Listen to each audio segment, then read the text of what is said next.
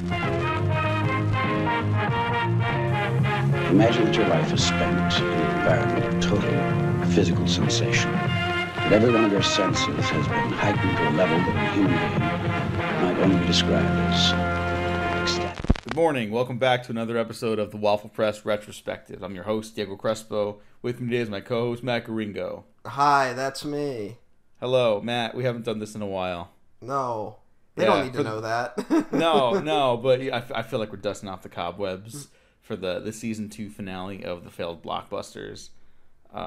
This is an idea that stemmed from your genius brain, and we have now reached 2 years of failed Blockbusters. Yeah. We have a different episode today. This is the season finale talking about Day of the Dolphin, a Mike Nichols film from 1973.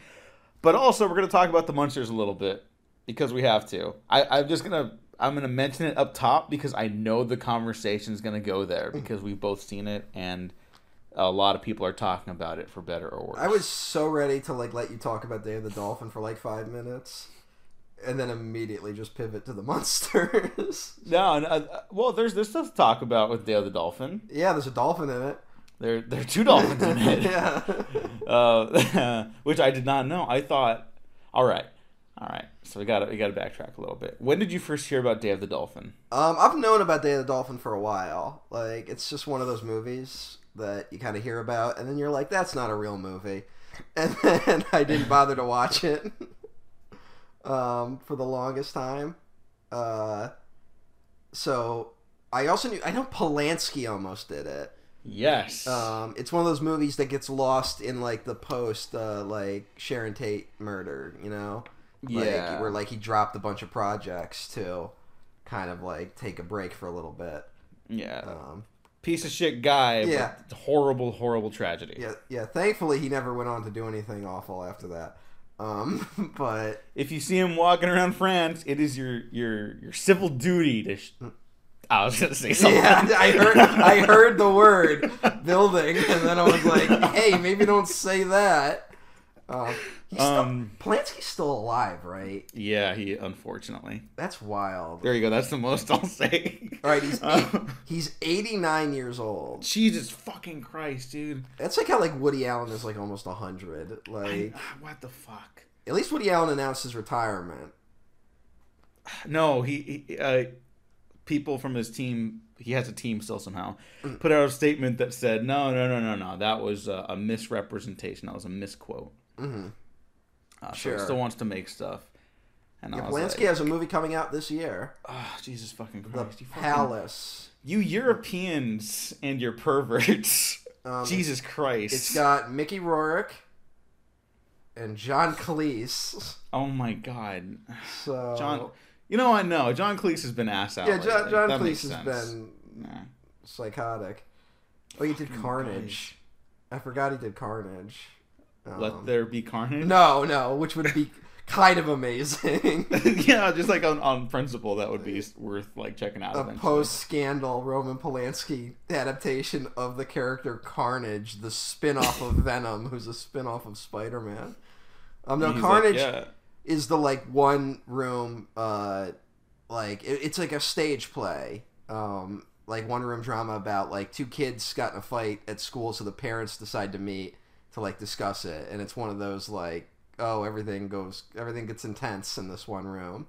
It's Jodie Foster, Kate Winslet, Christoph Waltz, and John C. Reilly were all in it. Oh my God, no. Yeah. It sucks when you trace who's worked with Polanski or maybe signed a petition for him. If you ever want to get really depressed, look for your favorite artists on that petition. Didn't someone come out and say, I never signed that petition and my name is always on there? And they're like, I don't know how my name got on there.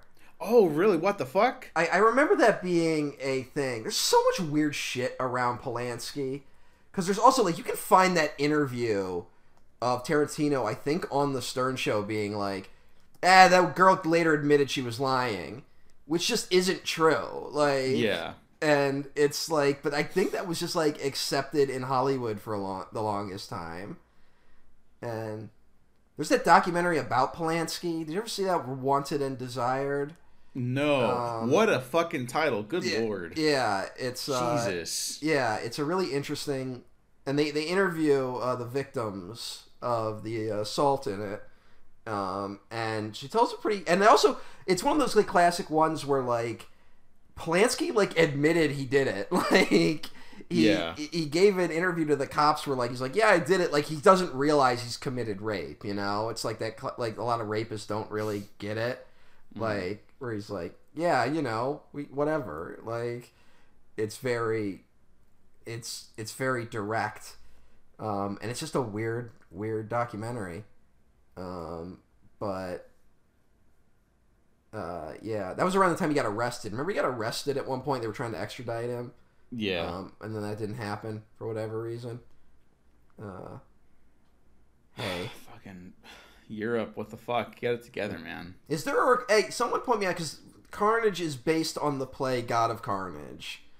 I know that James Gandolfini was in a stage production of it. And I know there are bootleg copies of stage productions out there. I know you can find them. If someone has the bootleg of Gandolfini doing the God of Carnage, please let me know. I would love to see that. All right, but for Day of the Dolphin, let's track back a little bit. So Polanski almost does it. Since the scandal, Polanski has made 1, 2, 3, 4, 5, 6, 7, 8, 9, 10, 11, 12, 13, 14 movies. Oh my god. Including The Ninth Gate with everyone's favorite guy, Johnny Depp. Oh my god. And The Pianist, the Holocaust movie where Adrian Brody acted like an asshole throughout the whole press of that thing. I still haven't seen that one, frankly. He did an adaptation of Oliver Twist. The Ghost Rider. I've never seen that. I haven't seen anything post Scandal. Like, I've actually heard Ghost Rider's quite good, but like I have no interest to watch it. You know? Yeah, well, that's like a lot of his movies are supposed to be good still. Like the debate is not, is he a bad director? You know? Yeah. It's that he's a criminal. Yeah. Who admitted to his crime again? Yeah. I feel like I should reiterate that. Yeah. And yeah. Did he ever make one of those movies where like a lot of those guys will make the movie where it's like they will make a movie about a wrongly accused person after they were accused of a sex crime? Oh, I don't know, but I feel like he's got one in his back pocket if he hasn't already. Like Woody Allen has that one movie about the guy who like committed a murder and like what it feels like to walk around knowing you committed a crime like that. Jesus. And it's like, that's a weird one for you to do, Woody Allen. Goodness. So Woody Allen's not retiring. No, he's not retiring. He's going to keep trying to work. But I think, I'm guessing what that statement really is that Woody Allen finally can't get financing for his movies. Yeah, maybe. Like, it used to be a thing where because so many people wanted to work with Woody Allen, he could always get like a certain budget because everyone would work for scale, and you put enough names on the poster, you can sell it to enough territories that people will give you like $5-10 million. You know? Yeah, and like just the way the industry's moved on, like this isn't even a thing about either his quality of character or the quality of his films. Although it's worth noting, unlike Polanski, who people will go to bat for as an artist, even though he's a criminal, Woody Allen doesn't really have defenders anymore. Because his movies, the quality of his films were in decline before people had an understanding of his monstrous capabilities. Although, unfortunately, I think he did hit like a kind of new high watermark with Blue Jasmine. I really loved Blue Jasmine, and then like the more stories came out after that, and then that was when I was like, oh, I'm done with Woody Allen. Yeah, I remember liking that one. I loved Midnight in Paris. Yeah, Midnight in Paris is really good. I loved Midnight in Paris, and that's when, after that, I was like, that's when the stuff started to be more understood. But also, he also directed the worst movie ever made, which is Manhattan. People like Manhattan. People like Manhattan. I'm not one of those people. When people go, what's the worst movie ever made? And they're like Plan 9 from Outer Space, or The Room, or like a Serbian film or something like that. Captain America Civil War. Captain America Civil War. You know, all the usual contenders. it's like, oh, is it Manhattan by Woody Allen? No, then you're wrong. Like, what about the Lorax? It's worse. Manhattan by Woody Allen is the worst movie ever made. Okay. It's, if you make a list, we're gonna put all the films on it. It's Manhattan by Woody Allen is the worst film ever made. So, you know, there's no scientific way of disagreeing with that. There really isn't. It's a factual truth. People defend that fucking movie. Yeah, people like it. People like Woody Allen's golden era. Yeah, that's a bad one. No. Hey, maybe ask why his kids don't talk to him apart from the one that he married. Yeah, anyways. That's so weird that like happened.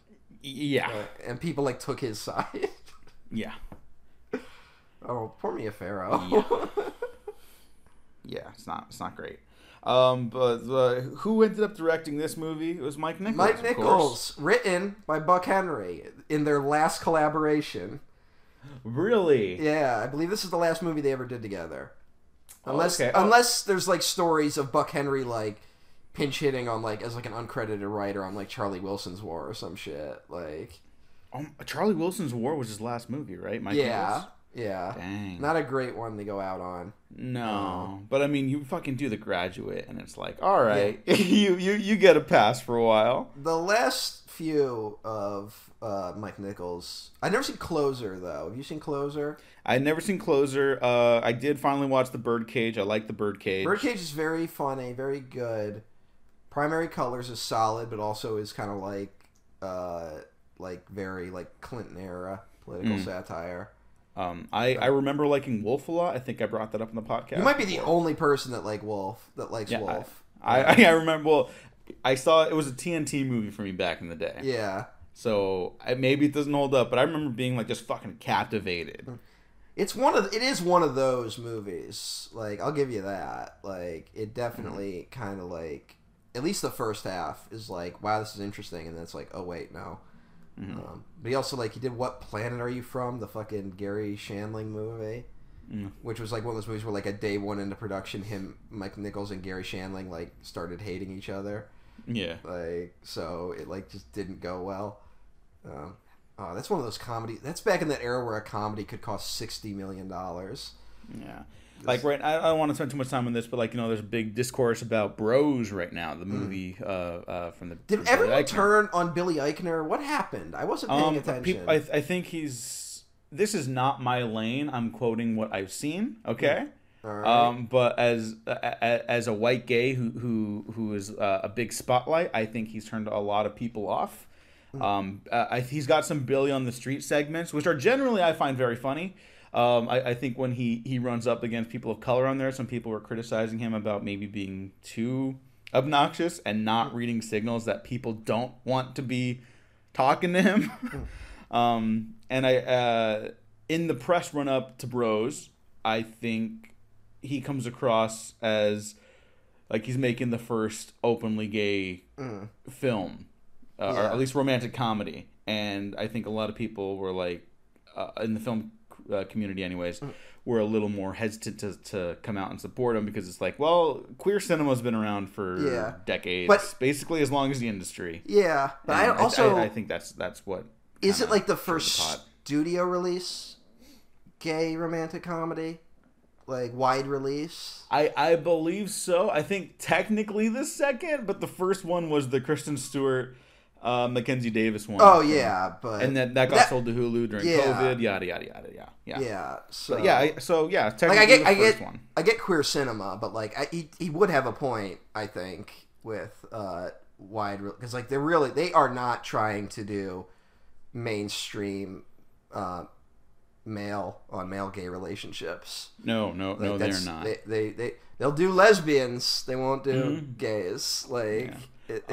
And to his credit too, like the film isn't filled with stars. It could be because there's so few like LGBT stars allowed, to become stars. It's filled with other queer actors. Okay.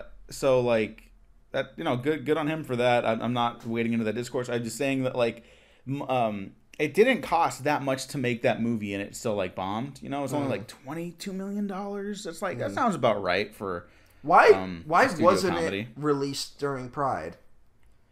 Like, maybe that's a very good question. Maybe that's a little tacky, but... And hey, maybe at the very least a Valentine's Day release? Yeah. I don't know. Maybe don't release it during the Halloween season where you've got horror movies coming out every weekend for the next 2 months. Yeah, I don't know. That seems like a bad release strategy. Yeah, that's on the studio. That's not on the creative team for that one. Obviously, yeah. That's just the money part doesn't matter. And from what I've heard, the movie's fine. Like, yeah. Here's the thing: Nicholas Stoller directed the Neighbors movies. I think those are super underrated.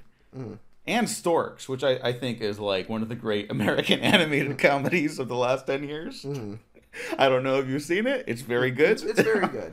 But he also directed Get Him to the Greek.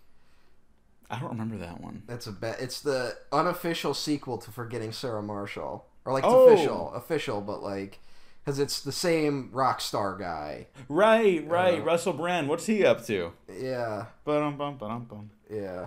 All I remember is I think they do like they give Jonah Hill gets like an adrenaline shot in that movie because that was in like every trailer. Oh, okay. Oh, because of Pulp Fiction, right? It's like the joke. It's like the joke from the movie. So he's like, I'm alive. That was in every fucking trailer for that movie. He also did a movie called The 5-Year Engagement, which I can't imagine even is a real movie. It is. It feels like 5 years when you're watching it. That's the joke everyone's made about the movie, but I'm going to make it again because I bet you forgot it existed if you're listening to this, didn't you? You did. The popular reviews are mostly positive. So I think everyone's on a different planet. But I guess it's just a movie that most people just haven't seen. Yeah. But anyways, so Mike Nichols and all these other people are coming from a different era where you can get budgets for movies, which is even funnier that Day of the Dolphin has a budget less than that of Working Girl, Mike Nichols' 1988 American romantic comedy. Yeah. Starring Sigourney Weaver and Harrison Ford. It's a good movie. Yeah, Working Girl's a good movie. Yeah. I think most Mike Nichols movies are good. It's just he's got weird ups and downs. Yeah. I mean, he did Who's Afraid of Virginia Woolf. He's responsible for J.J. Abrams. Oh my God, he did Regarding Henry. Yep. Regarding Henry, credited to a Jeffrey Abrams. Oh my God. So if you got problems with J.J. Abrams, Mike Nichols, I'm coming for your grave. Is Regarding Henry good? I remember putting it on once and I fell asleep. I don't think it is. Well, here's the fucking thing. Here's the fucking thing about J.J. Abrams. That's a great title, though. Here's the fucking thing about J.J. Abrams. Or Regarding Henry.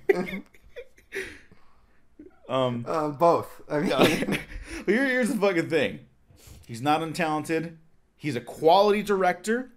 He's a solid writer. He has structure, pacing, and occasional ideas. He can do visual ideas very well. What you don't do is you don't let him guide a franchise. You get him to do one movie, and that's it. That's why something like Joyride fucking rocks. You know, he wrote the screenplay to that, and it's a solid-ass movie. Is he still get him to do like one movie and that's it? Is he still doing Superman?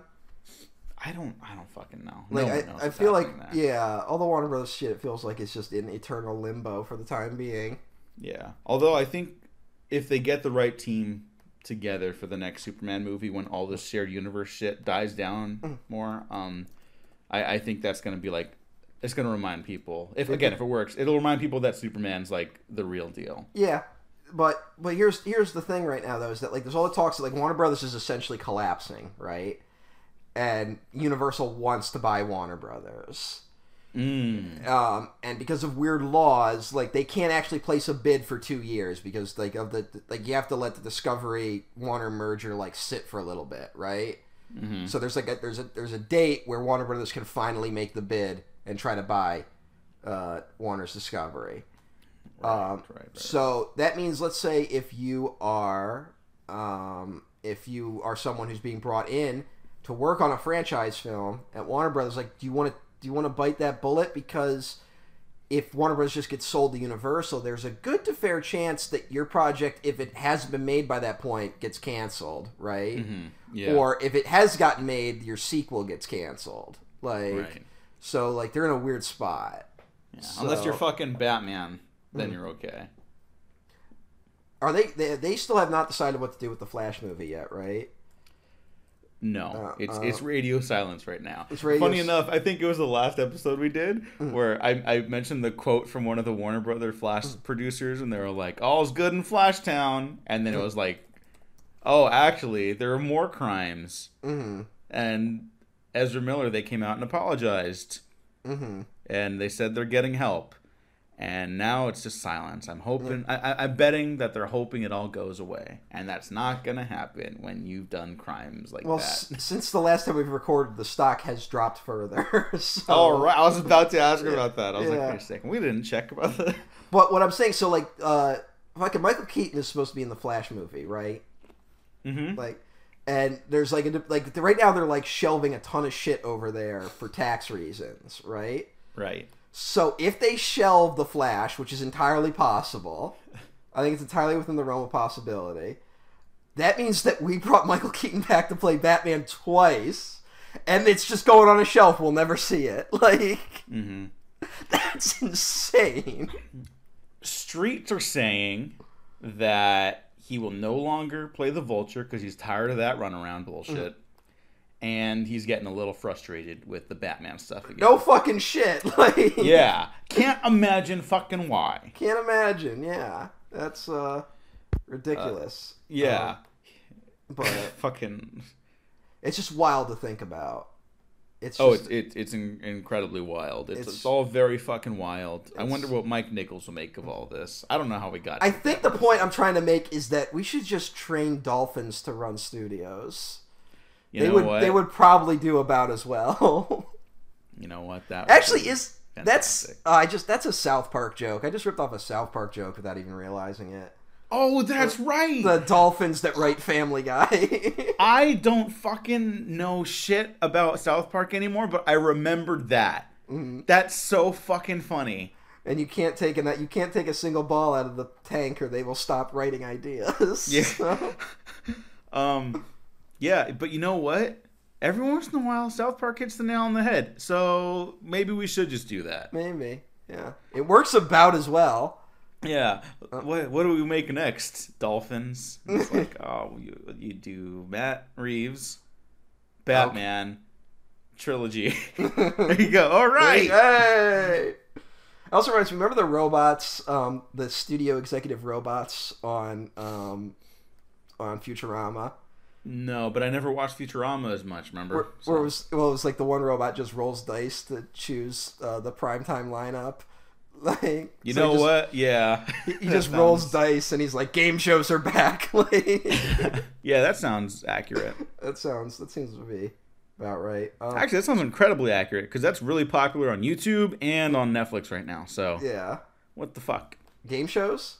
Game shows, yeah. Like, there's a whole other, that your Two Americas thing. Yeah. There's a whole other world of, like, reality television on Netflix, which I'm like, it's not, like, what the fuck?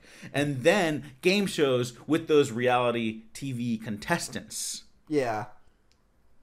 It's a weird industry. But also, Hey, congrats on everyone getting the bag, though. I'm not just saying that because maybe I have someone in that part of the industry, but congrats, everyone. But I have no negative feelings about them. I wonder if, because, like, everyone's trying to pivot to reality television because it's cheaper and it does better numbers, right? Mm-hmm.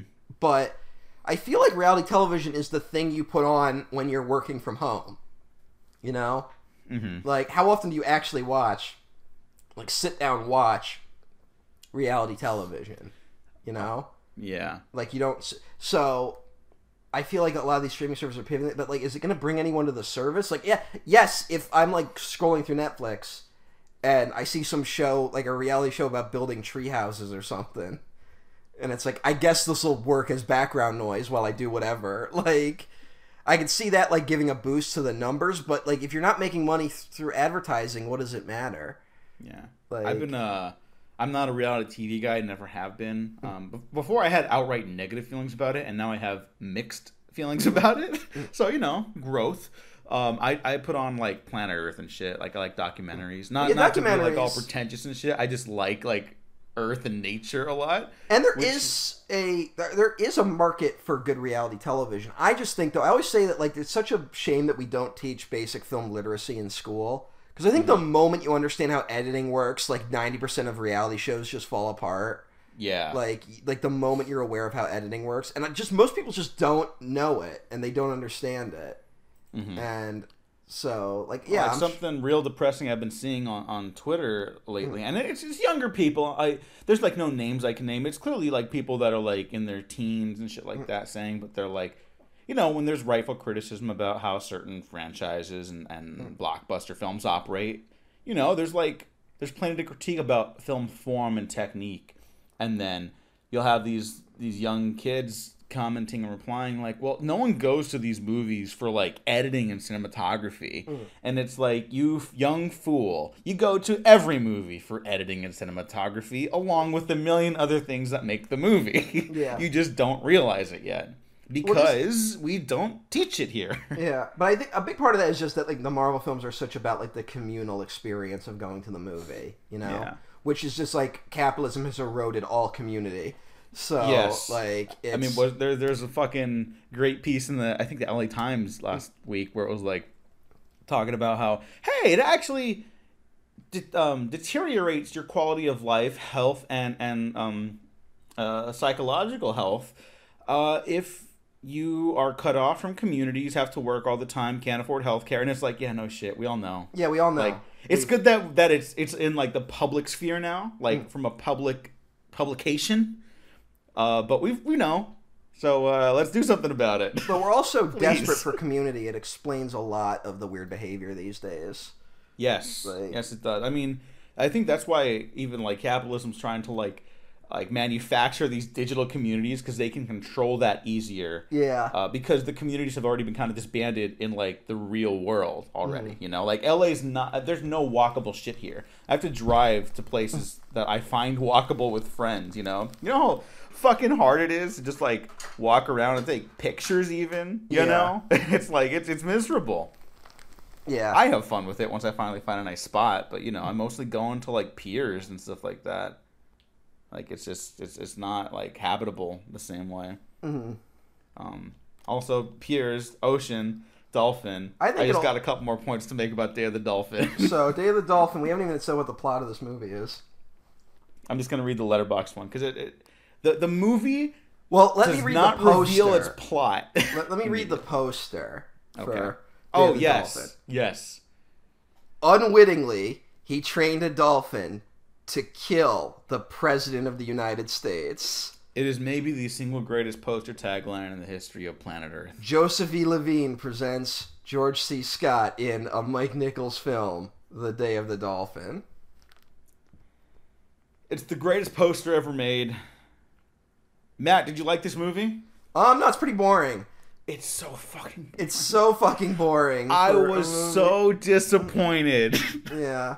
That's the thing. So fucking boring. I gotta tell you how we ended up here, because Diego, we were like, he kept adding movies to the list of shit to do, and, like, last minute I threw out Zardoz, and it's like, all right, let's do Zardoz. And then Diego's like, we gotta do Day of the Dolphin. And I was like, you want to do Day of the Dolphin? And he was like, yeah, we gotta do Day of the Dolphin. I'm like, oh, Diego must have a take on Day of the Dolphin I just haven't thought about. Like, because I had not seen Day of the Dolphin. And I kind of heard it wasn't that good. So I was like, Diego must have something. And then I guess I do have something. That it's crushingly boring? It's so boring. No, I have other stuff, but it's so boring. It broke my heart. It did break my heart a little bit. The actual blowing up the boat at the end of the movie was actually, like, really good.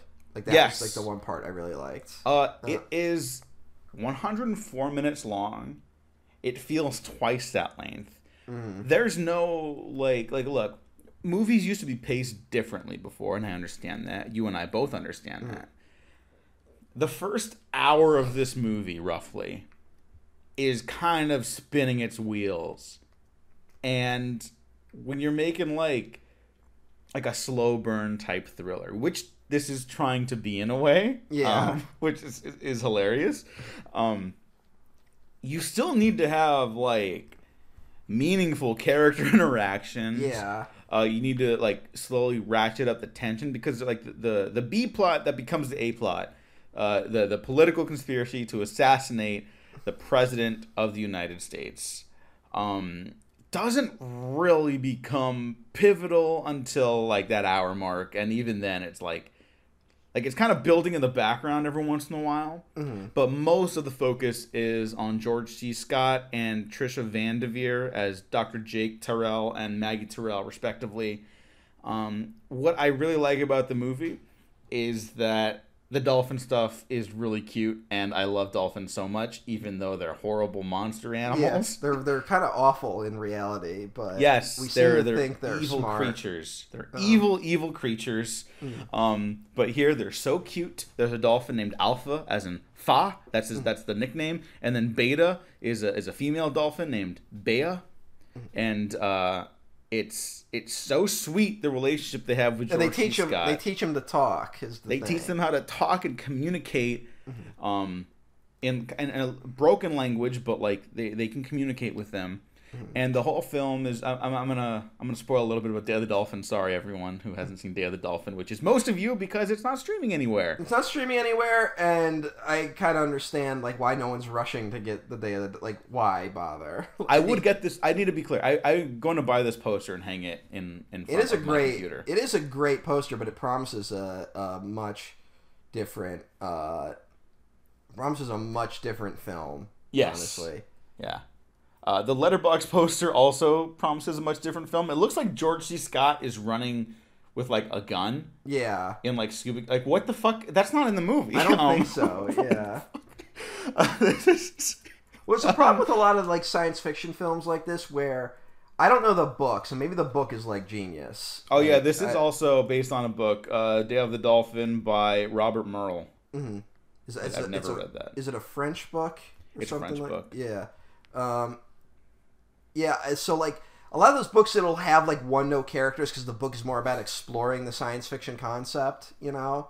Mm-hmm. And like a smart author will add like a note to kind of play out, which I think this movie has, but not like anything that dynamic. And then it's hard to translate that into an engaging movie, you know. Yeah. Like it's because you're just watching a guy do experiments with dolphins. Yeah. And we also benefit from living in an age where if we want to watch dolphins doing crazy shit, we can just go to YouTube. Mm-hmm. Like, so like maybe watching dolphins do tricks like this was kind of amazing in '73. Yeah, I think the dolphin photography is pretty good. Yeah, it is actually. Yeah. And I like underwater photography. But yeah, it just never really gets there. There's like all sorts of like weird intrigue that's just not that engaging. Mm-hmm. It's weird that it's written by Buck Henry. It's weird that it's like it's Mike Nichols, Buck Henry teaming up again after, you know, The Graduate and Catch-22, which are like both comedies essentially, like, and then Day of the Dolphin, and they put no wit into it whatsoever. Mm-hmm. Like there's nothing here that's like even, it's like, no, this is our premise and we're taking it seriously. Yeah. And it's that weird, like, did people in the 70s really think we could teach dolphins to talk? Like, they don't have lips. Like,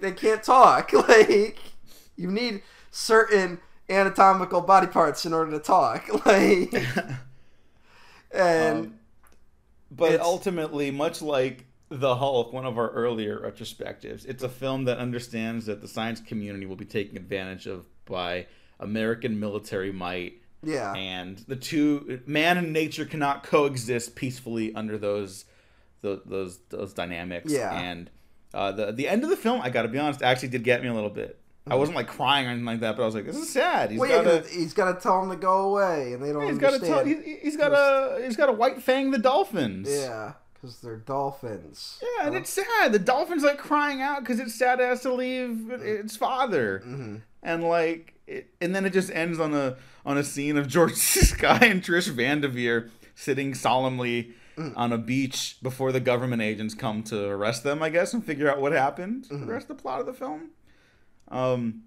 But the rest of it's so boring. Like I can't recommend this. George C. Scott does give a good performance for what it is. Like I don't know, he's so committed. I don't know if you cast him as the guy who's like, yeah, I'm gonna train dolphins. Like, I don't know if that's George C. Scott's vibe, but he commits to it. Yeah, he was so fucking great. And I just thought, like, if they did a sequel, have him play like the role the same way he plays the fucking cop in Exorcist 3. Yeah, you know, just that really fucking intense. The dolphins like when he yells at him. You shut your mouth! When he yells at him at the end, that's kind of when the intensity comes out. Yeah. Also, Paul Sorvino, the late great Paul Sorvino. Yeah. I liked his character in this, like where you don't really know what side he's on for a little bit, like, and I liked that was kind of interesting. But there's not a ton here, and you're just gonna end up feeling sad because you feel bad for the fucking dolphins, like. Yeah. They didn't ask to be taught how to attach bombs to the bottom of boats. Like, they, you know. But yeah, I mean, there's like a nugget of an idea here. And this is like post-Nixon, post-Watergate shit. Like, of just like real deep cynicism about everything in America. And yeah, so I don't know. Not a great film. I don't know what attracted Mike Nichols or Buck Henry to this. I think other than the military thing, because like that is kind of an extension of Catch-22, you know.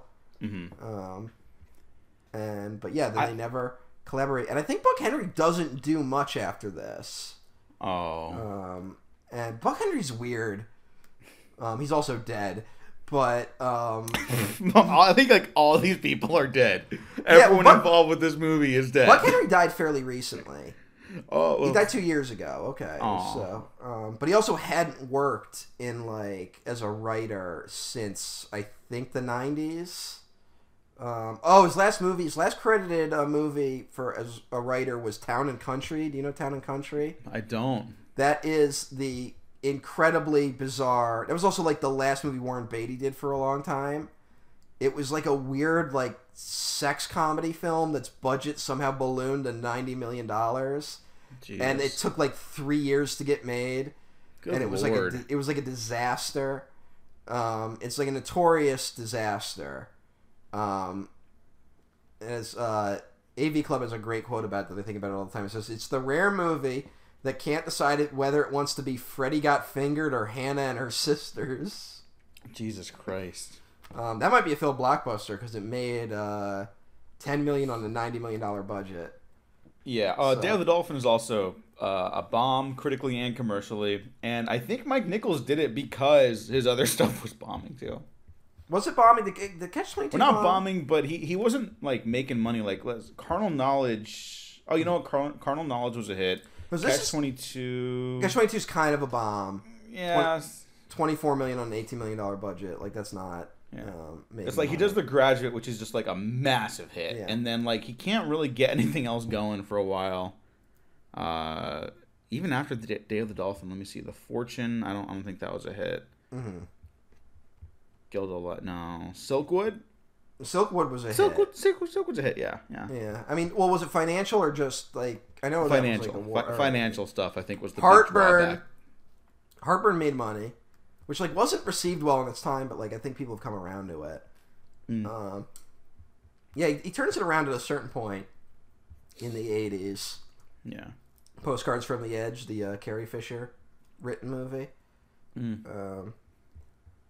Yeah, he had a fine run. It's weird though, like when you do Who's Afraid of Virginia Woolf and The Graduate is your first two movies, like what the fuck, you know? Yeah, it's like, kind of Ridley Scott syndrome, where it's like you come out the gate that fucking hard with Duelists, Alien, and Blade Runner. It's like, you changed like the industry and culture back to back with two films. Yeah, like, you're never gonna recapture that, no matter how great your movies are after that. Like that's an impossible thing, and you did it twice. So yeah, I guess it makes sense that then he would be like, all right, I guess I'm doing Catch-22. Like, might as well try to adapt an unadaptable book. Like, I like his Catch-22 movie. I think it's solid for what it is. Great cast. Orson Welles in that too. Yeah. Apparently, Apparently hard to work with, believe it or not. I don't know why that would be. Here's the one line where the one guy answers some question he asks. Orson Welles is like, the next time I want an answer out of you, I'll look at you, which will be as seldom as possible. There's some great... that's the one when they like all the men are like fucking out of their minds because there's a hot lady on the base and they haven't seen a woman in like however many months. And it's Orson Welles' assistant. And he's like, can't you see that a lady is present? Someone get her a chair. And like they just start like throwing chairs at the stage and like tackle each other to give her a chair. There's some good stuff in that movie. Yeah. I like Catch-22. The next sound of word of man will be shot. Matt, if people could track down Day of the Dolphin, would you recommend it? If you like find it in a dollar store bin, maybe it's fine unless you're like a Mike Nichols completist. There's some good underwater photography. It's like I can't believe this is a movie. It could only be made in the 70s. Yeah, I have a Blu-ray copy of it for this, and then eventually I found because we were some maniac release it on 4K.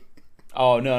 It's just traditional Blu-ray. Although it does have special features. I got an audio commentary by film historians Howard S. Berger and Nathaniel Thompson, interviews with screenwriter Buck Henry and actors Leslie Charleston and Edward Herman, a radio spot. That's how old this fucking shit is, and a theatrical trailer. That's it. It's from Kino Lorber. What about any footage of George C. Scott getting drunk during a production on Broadway? Oh no. There was some interview with Nathan Lane I saw not too long ago where he was asked about George C. Scott being drunk when they were on stage together, and Nathan Lane starts laughing so hard about it he can't get the words out to tell the story. I think that was the Maron interview, right? It might have been Maron, yeah. Yeah, because I love Nathan Lane. I was kind of watching Only Murders in the Building because I heard Nathan Lane was in it. Yeah, I like this show, but I'm trying to get all the Nathan Lane I can because it's like Lane, not in a lot of stuff, you know. Not a lot, but he's always great. He's mostly a fucking Broadway guy, a play guy, which is totally fine. He is now retired, I believe, from Broadway. Oh, okay. Yeah. At least in the Criterion Closet video he did, he said he's done with musicals. Okay. So, the more Nathan Lane, the merrier. Mm-hmm. Yeah, he's great. He's like the best part of movies that are like terrible. He played fucking F. Lee Bailey on The People vs. O.J. Wait, really? Yeah, that's wild. Oh shit! Okay, I gotta watch that. So if you want to see Nathan Lane saying the N-word like 3 times, I don't know if I want to see that. Yeah, but... that is one of the. I cannot believe people tried to defend The People vs. O.J. Simpson TV miniseries because there's that scene. They want to like, all right, how are we gonna make? Because like F. Lee Bailey's trying to get what's his name to lie on the record and say he never said the N-word, right? And like, which is a real thing that happened. And F. Lee Bailey is saying the N-word in court. And they decide to shoot it like it's a NASCAR race for some reason. Like, the camera's constantly flying around the room. It's like, this is what the N-word does to people. And it's like, what the... That was the one I was on the phone. I was recovering from surgery, and I put The People vs. O.J. on because why not? And I was talking on the phone with my friend Shannon. And there's the montage scene where they're trying to get rid of all the jurors, right? They're trying to figure out how to eliminate jurors that might not be favorable to OJ by like catching them or like driving them crazy and stuff like that. And they're playing a song underneath it, right? Right. And I go to Shannon, all right, take a guess. What song is playing during this montage? And she goes, Another One Bites the Dust. And I'm like, that's exactly right. Oh my God. It was like in an instant. Like, so you'd recommend that's the O.J. Simpson I recommend studying the entire body of work of Nathan Lane. There you go. Also find that clip of him where he talks about getting in a fight with Harvey Weinstein. That's a very funny story. Oh yeah. And hey, it was Max Bialystock. Oh, you know what? That was like what was that? Jimmy Fallon or it was Seth Meyers. Seth Meyers, that's right. Yeah. Yeah, Seth Meyers gets the more risque responses. Not like risque by modern standards, not real risque. Because I just remember that story. Nathan Lane's talking about how like even Hillary Clinton went up to him to kind of talk him down from making Harvey Weinstein jokes. Yeah, at, like something. And I was like, very pointed reference right there. Yeah. He also said that up. He said something like, "So Hillary came to see me. She got out of her coffin." Like one of those classic, like Nathan Lane just throws in his zinger. So, yeah. Nathan Lane's rocks. Nathan Lane's great. Nathan Lane is much better than Day of the Dolphin. Yes. Although I'd watch a remake starring him. Fuck! Nathan Lane is in Disappointment Boulevard, the Ari Aster film, which means why is that? Now I have to see it. I like Ari Aster. Yeah. I know. I just rewatched Hereditary and Midsommar, and they were like, it's one of those movies where like I like these movies, but I also think I hate Ari Aster. Oh, okay. Hereditary is just really upsetting to me. He's credited as the second lead in Disappointment Boulevard. Oh, that fucking rules. That can't be right. That's just gotta be like, god. I hope that's true. I hope, but goddamn. If that's true, that's fucking fantastic. Yeah. Well, here's the last thing about Day of the Dolphin. This is the most important bit, all right? Mm-hmm. There's 2 anecdotes from the IMDb trivia. Okay. The trained dolphins who played Alpha and Beta were actually named Buck for screenwriter Buck Henry and Ginger for dancer Ginger Rogers. And on the next to the last day of filming, when their parts were done, they escaped and never returned. Whoa. Yeah. But this is the most important one. On the 2019 episode of Conan, guest Tracy Morgan said this was his favorite. I heard that. Yeah, I did see that. So I heard that before too. So shout out Tracy Morgan, and I don't know if this one's true, but he wants to star in a remake of it, which I would love.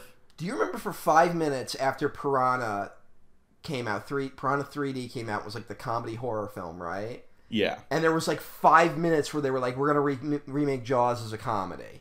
Do you remember this? Maybe. It was like a 5-minute conversation, and Tracy Morgan was in talks to play Matt Hooper. You know what?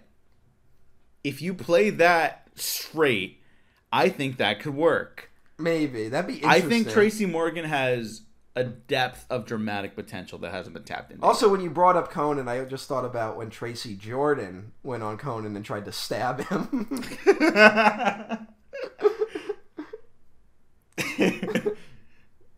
Whenever I think of Tracy Jordan, I always think of the little bit in the show within the show of 30 Rock. He's like, "It's farting! It's farting!" It's so stupid. Don't make me show you the back of my hand. Please don't hurt my feelings or whatever. Got Tina Fey. There's another weird person, Tina Fey. Yeah, she needs the confinement of primetime television to tone down her. Let's just call them eccentricities, because 30 Rock's great. Problematic at times for sure, but it's fucking fantastic. It's a comedy that holds up. And then you see the first season of Unbreakable Kimmy Schmidt, and you're like, wow, this is pretty great. There's a little weird stuff in here, but there's a little really great. And then she starts writing with the freedom Netflix provides her. And it's like, oh, no. Yeah. There's something with Tina Fey where it's like there will be jokes on 30 Rock where it's like, you just won comedy.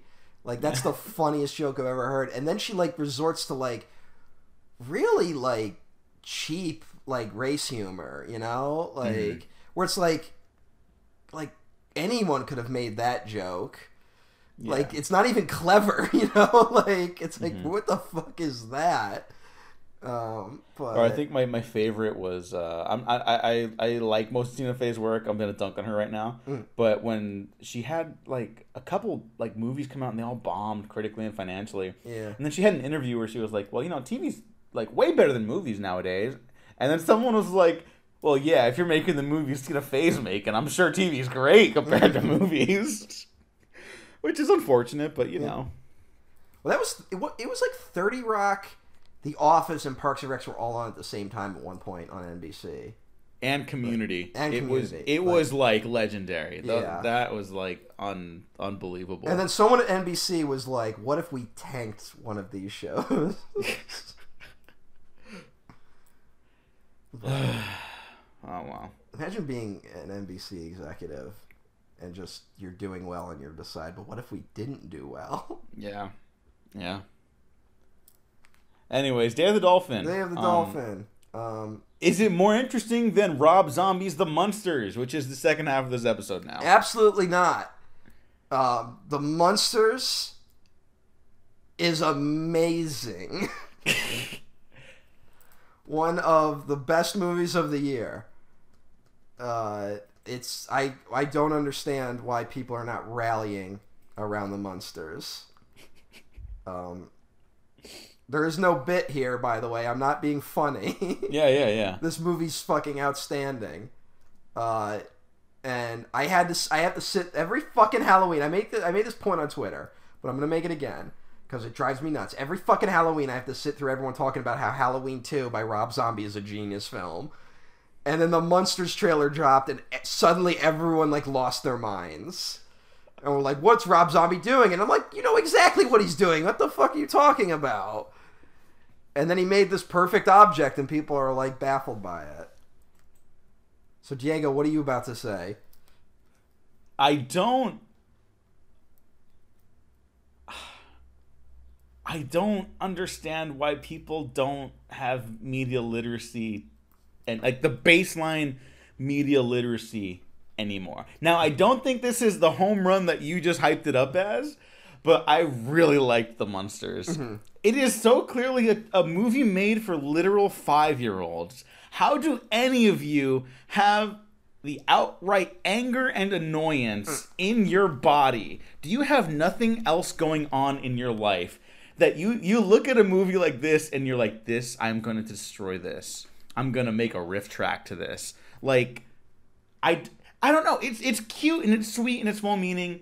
I think it's got huge pacing problems. I can't really go to bat for it. Like, yeah, it's a little long. That's like the thing. It's like a little long. It's a little long. I think it's a little drawn out, and like it's like structurally, I don't know how well it holds up like as a movie. Mm-hmm. But what the? It was like a fun, cute watch, and the jokes are like really bad and funny. Like, yeah. It's intentional that they're bad. Mm-hmm. What? People think it was like an accident. It's the Munsters. Has anyone watched the Munsters? Like, apparently not. Yeah, it's like I guess the thing is, you hear Rob Zombie's The Munsters, right? Yeah. And you get like an image in your head that isn't this movie, you know? Yeah. Like you get like, oh, from the twisted mind of Rob Zombie, which I guess is what the executives were hoping for. And then Rob Zombie's like, no, I love the Munsters. I'm just gonna do the Munsters. And then people are like, the fuck is this? Yeah, I had a great time watching it. It is so fucking funny. Yeah, it's one of those, it's also like where the jokes are like really dumb. Like these are some of the dumbest jokes I've seen in a while, you know? Yeah. But you get like you get into the rhythm of it, so like anytime like one of the jokes is made, it's like this is the fucking funniest shit I've ever seen. Now, it's worth noting a couple things. This is a failed blockbuster season finale. This is technically a failed blockbuster because I believe, if I have my history correct, Universal Production, because they own the rights to the Munsters, they see what Rob Zombie's done, and they're like, what did you do? We cannot release this, which is now like, I believe this is the second time this has happened with Rob Zombie and Universal. What was the first one? I believe that's the story with House of a Thousand Corpses. Oh, you know what? That makes a lot of sense, though. He shot it for Universal, turned it in, and then they, like, were, like, appalled. And then he, like, had to shop it around to, like, other studios, and then he could only bring, like, parts of the movie with him. That's why that movie, like, falls apart in the third act. Because suddenly he, like, ran out of... He ran out of, like, all the scenes he had. Like, and he also gave some interview. I think whoever took it after Universal, he was giving an interview with like Jon Favreau, and he was like, oh, so I guess the movie's over at Warner Brothers now. And Rob Zombie gave an interview. He's like, Yeah, Universal said the movie was amoral. I guess that means Warner Brothers has no morals.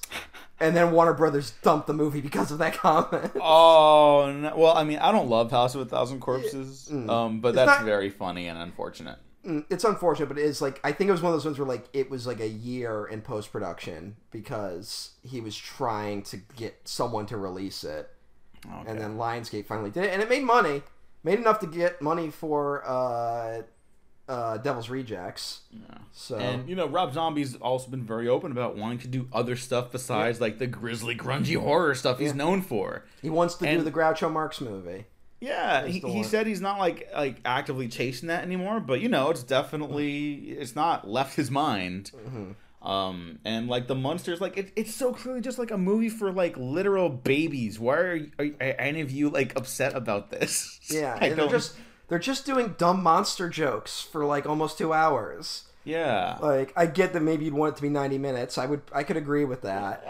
But knock down to about 80 in my opinion. But you know, if you like put it on in the background, like it's a good like Halloween movie. Yeah, the fuck. Citation needed, but apparently the budget was like $5 million. And oh my god, he did a lot with that $5 million. Honestly, there's some great production sets. budget wise, yeah. And I love. I mean, it does look kind of cheap, but like that's the Munsters. But it's but like what the fuck. It's weird. It looks like they spent a lot of money to make it look cheap. Mm-hmm. You know what I'm saying? Like yeah. So like I have not seen Creepshow yet, but I know a lot of the close-ups are accentuated by the comic book style backgrounds, and they do that here for the Munsters too. That's not cheap, you know. You have to make individual reaction shots for that. It's constantly draped in color, and I actually like this note because Rob Zombie was like, I want to shoot it in black and white, and they were like, fuck no, you're not. And he was like, okay, well, if I can't make it in black and white, let me go the exact opposite direction. The right call. Add as much color as possible. And it's like, oh, okay, so now it's got like this buoyancy to it. The Munsters have appeared in color before. Like it was a black and white show, but there are color like specials they did. And like they made Herman Munster way greener in this than he was in any of those.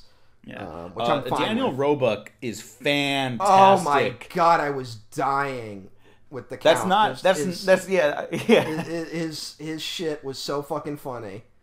Oh my god, it just worked. It was like, you're very kind, thank you. The kind I don't need, like shit, like jokes like that.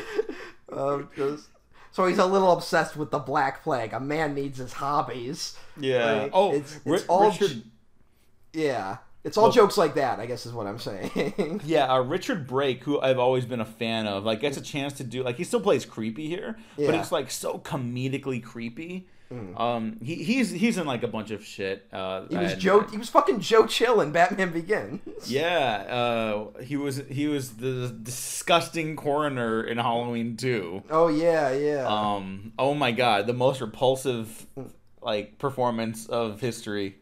But here he's like really funny. He's two roles as Dr. Wolfgang and Orlok. Count Orlok makes an appearance. Yeah. It was so fun. Like the makeup looks great too. Like I don't know what people want out of this stuff. Here, let me ask you this: what is your history with the Munsters? Because I don't have like a deep history or knowledge of them, but they've always been there, and I've seen them before. Here's an honest story from my life. This is true. The only argument I've ever had with my father, where it got to the point where like both of us were yelling, was one time I said I preferred the Addams Family to the Munsters. So, my dad's a huge Munsters fan. Okay. So that's the reason why I have seen less of the Munsters than the Addams Family.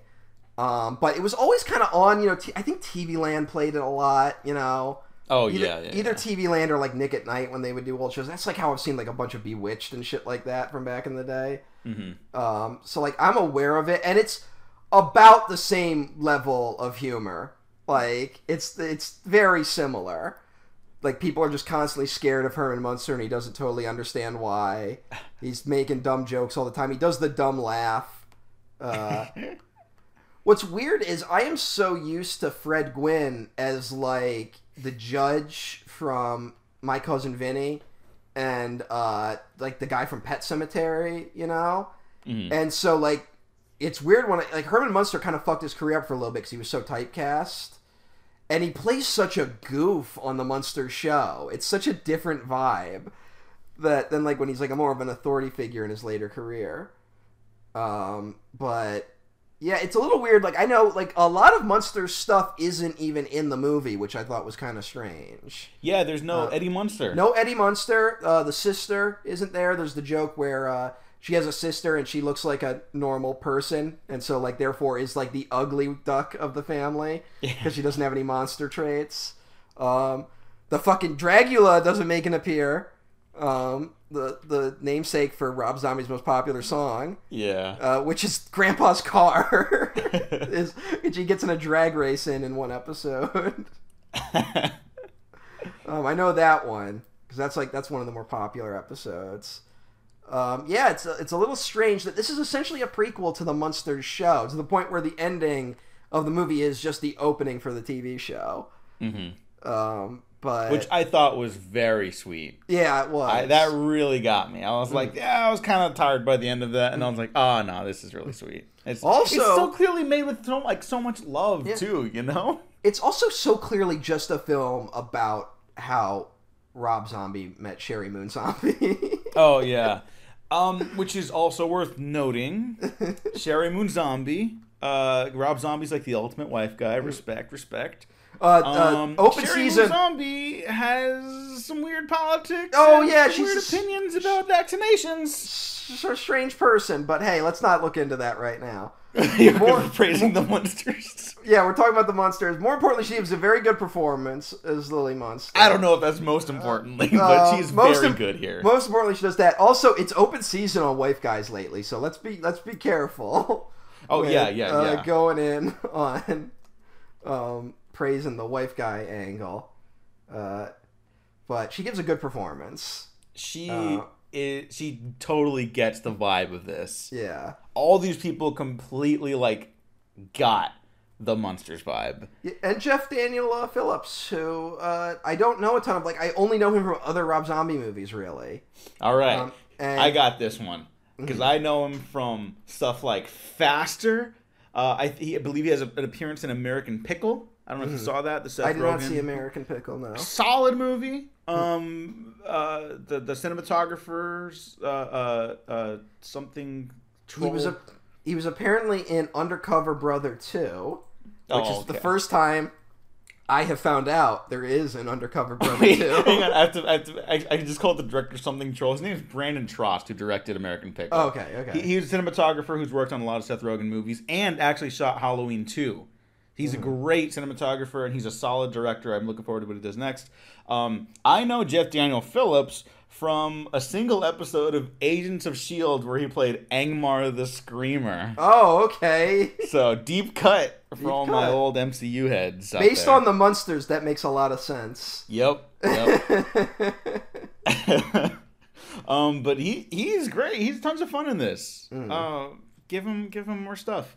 And he has to deliver the corniest jokes imaginable, and he fucking kills it every time. Yeah. Like, I don't. Are people just like poisoned to like sincere corniness now? Is that what it is? There is a weird thing I've noticed, especially with younger people, where they don't understand that a director can make a deliberately like kind of arch, kind of goofy, kind of silly choice with a movie. You know. Like, you don't have to like the Sam Raimi Spider-Man movies, but you have to understand all those choices were made for a reason. They weren't unaware of how corny they were. And people seem to people who like those movies seem to think it's like almost an accident that they're that corny. Which I'm just more baffled by than anything else. That like we've lost that thread. Whereas nowadays everything is very... I guess it's just because everything is so controlled now with the Marvel films. I think, even though this is me not even going to, fully defend the Marvel films, but I'm going to say... we were talking earlier about how, these capitalist interests, kind of controlling, means of production, communities, environments, and, of course, art. And if art's going to be more diluted, then it's going to be less expressive. It's going to be less individually expressive, even if, like, a group of individuals coming together to make a movie, that's expression. And, camp is maybe the most expressive. It's overly expressive. That's why it turns people off sometimes. Mm-hmm. And I think if you're not shown that, you're not going to understand it, and you're going to reject it at first. And if you don't get exposed to a lot of it, you're just going to keep outright rejecting it. And if you don't like this movie, that's totally fine. Because again, I do think it has a lot. I'm not as high on it as you are, but I do think it has pacing problems, and I can't really go to bat for as a movie. But you know what? Here's something I do really appreciate about it, even though it's a little long. Those Addams Family movies that everyone loves those now, right? The Raul Julia starring Addams Family movies, and I like those movies a lot too. They're great, They're great to put on for. But there is such a trying to fit the Addams Family thing into a very conventional plot that also doesn't make any sense. The Addams Family. Both those movies have very obvious villains. They have incredibly weird why is Uncle Fester so much the center of the plots in all those stories? I don't know. The Addams Family movie is literally we're going to have a guy pretend to be Uncle Fester so he can get to the Addams Family fortune, but then it's going to turn out by the end of the movie that it actually was Uncle Fester, which is that doesn't make any sense. That's so silly, and it's we just need a plot to build a movie around. I kind of appreciate that the Munsters didn't really bother to do that. I kind of appreciate that the movie is literally just the Munsters, oh, here's how Herman Munster was made. Here's how they met. It's kind of just little vignettes, that there's no antagonist, really. Even with Lester and his gambling addiction and all the debts he has, even with that, they're not villains trying to destroy the Munsters at all times, Yeah. So there's the ex-wife. Yeah, there's the ex-wife, but it's stuff just it's just we just watch each individual sequence play out, it's here's the creation of Herman Munster, here's Munster getting famous in show business, here's them meeting, here's them going on vacation, here's them getting married, here's them moving to suburbia. It's just that's just the movie. And I kind of appreciated the simplicity of it, that there wasn't an attempt to kind of stick it into a kind of convoluted really basic plot with an obvious villain of some kind, Yeah, I'm not saying I needed the huge that being said, it probably could narrative conflict or anything like that. It probably could have been 80 minutes or something, but yeah, it's just a little long. But I also got to remember too, Rob Zombie never got a chance to make a movie like this before. I'm sure he wanted to indulge every opportunity possible to make it as family friendly comedy, because who knows if he's going to get a chance to do this again. Yeah, I'm guessing it's going to be a no after this. That's sad. I mean, yeah, it's just how it is. But he made a great movie. I also want to shout out Jorge Garcia. Yes. Hurley who is fantastic as Floop. Yeah, he's great. Oh my God. He names Herman Munster. Yeah. And people were upset that he named him after the sandwich he was eating. They're like, that's so dumb. And it's yeah, it is. But it's not an accident that it's dumb. Yeah. The character is dumb. That is the joke. Congratulations on not liking the joke. There's an amazing scene, because he's Herman's biggest supporter in his show business thing. So it's also Herman Munster is the product of the two gay dads, by the way, which is entirely in the subtext of the original Frankenstein film. But anyway, and so there's the one who's kind of very vain and not supportive, and then there's Floop who's very supportive. And there's the great scene where he's you got to do your Dirty Harry impression. And he's got Groucho Marx mustache on and a goofy hat, and he does a terrible Dirty Harry impression. And then he's gives me chills every time. It's oh my God, I can't. I was at a certain point I was laughing just because I kind of couldn't believe this is what the movie was. I was kind of amazed that. And the gag where it's oh, the renowned physicist has died on the same day as his brother, who is a terrible stand-up comedian. Yeah. And it's like both their bodies are being kept in the same morgue, and it's like, gee, I wonder what's going to happen with those bodies. And then I was like, only a moron would mix up the two.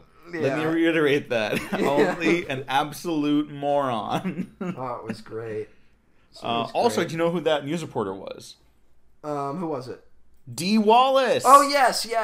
Yeah, the great Dee Wallace. This is so weird. There's so many weird little cameos. It's not as stacked as Rob Zombie's other films, where like he seems to get all his horror convention pals to be in one movie. Yeah. But it's pretty. It's got a lot of people in it, and it's like incredibly strange cameos. And then also, for no reason, a lot of people playing like multiple roles for reasons that don't make a lot of sense. But I don't really understand why Daniel Roebuck plays. Why he's also the news anchor. Like, yeah. What, but it's funny. Is there like a reason? It's very funny, but like, is there like a narrative reason for it? Maybe I don't know.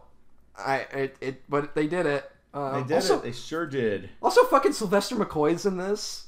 Fucking Doctor Who is in this. Yes. Radagast the Brown. Yeah.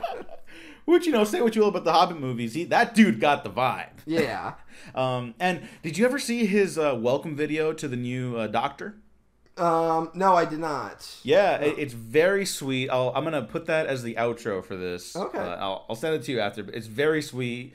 He's telling like, welcome to their little exclusive club. It's like it's great to have another Scott there finally, and like it's very sweet. It's very welcoming, and he seems like a real class act. I also remember when they did the 5-ish Doctors. Did you ever see that? No. It was during the Doctor Who 50th anniversary, and it was like they weren't going to do an episode where all the Doctors came back.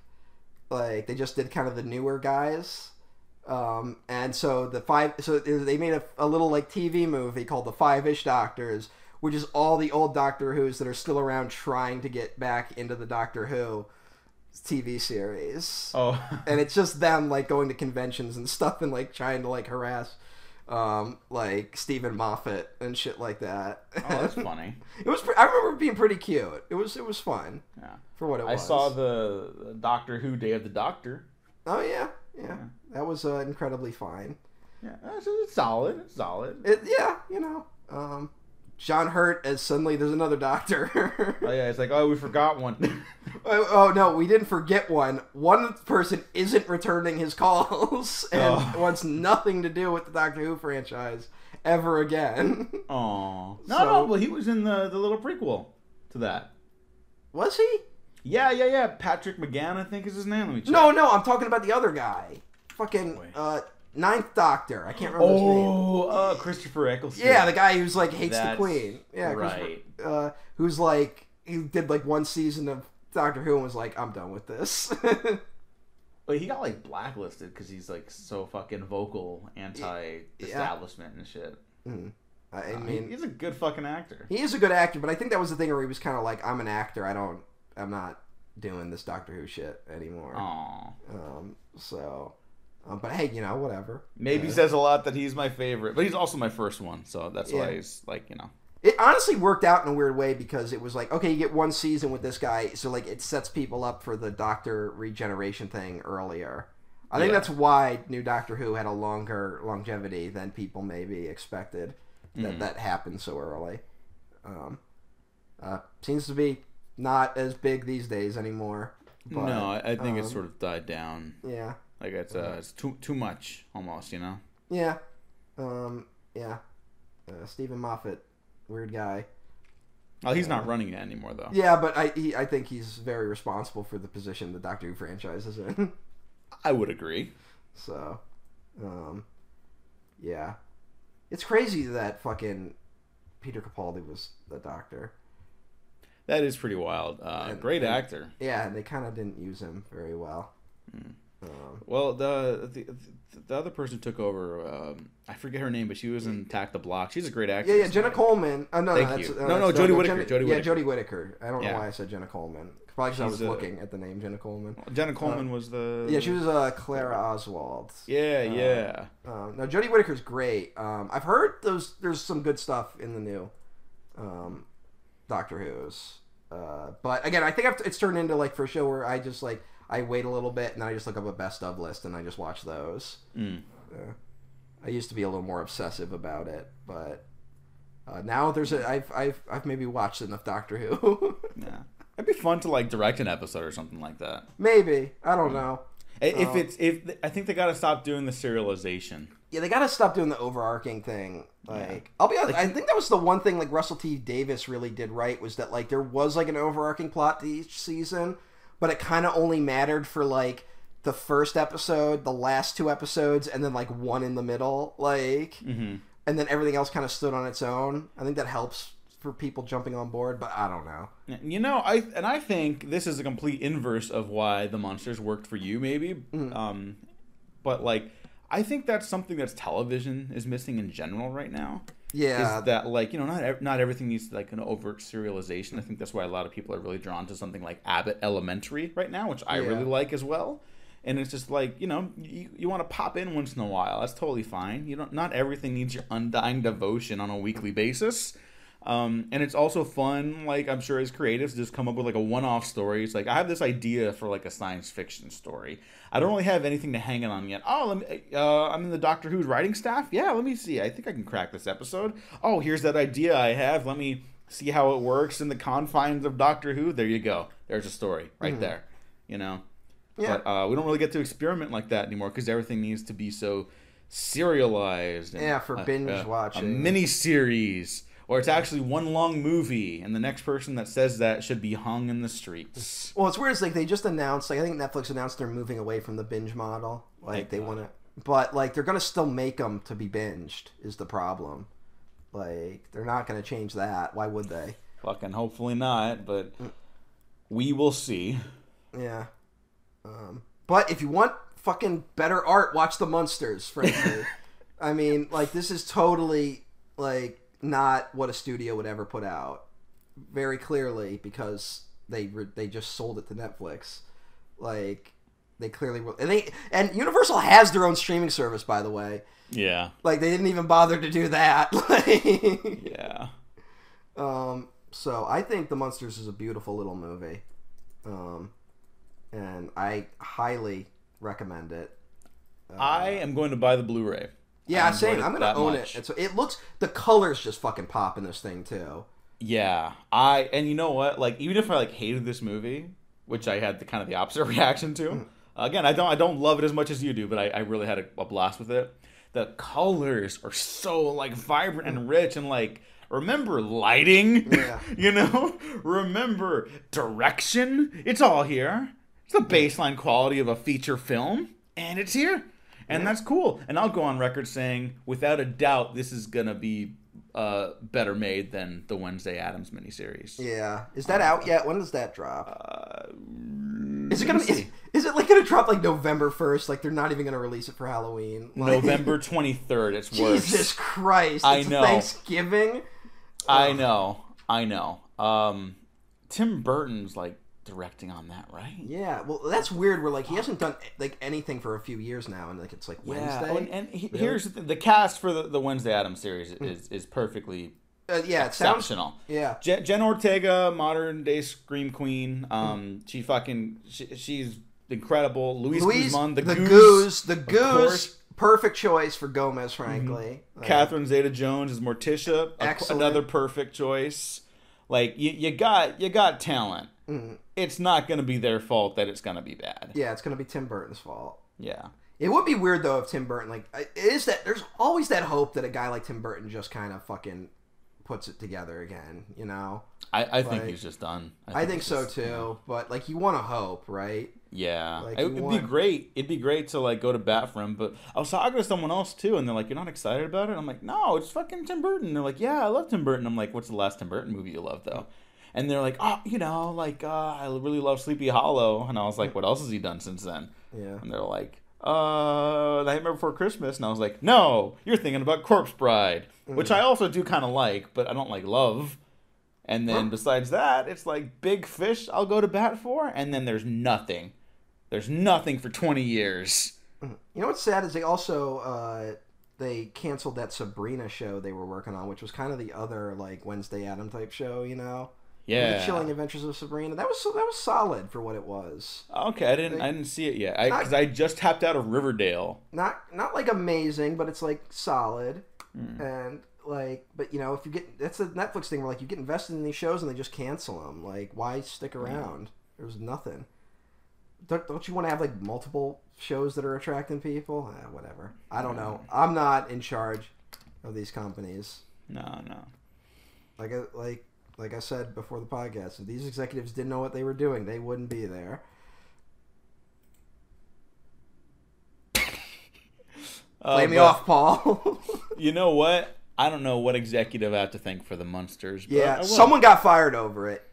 You know someone got fired over it. See, produced by Rob Zombie. That's a good sign. That's a good sign. It. That's all right. Yeah, Rob Zombie. Well, there's also, you know, the Brian Fuller Munster thing, right?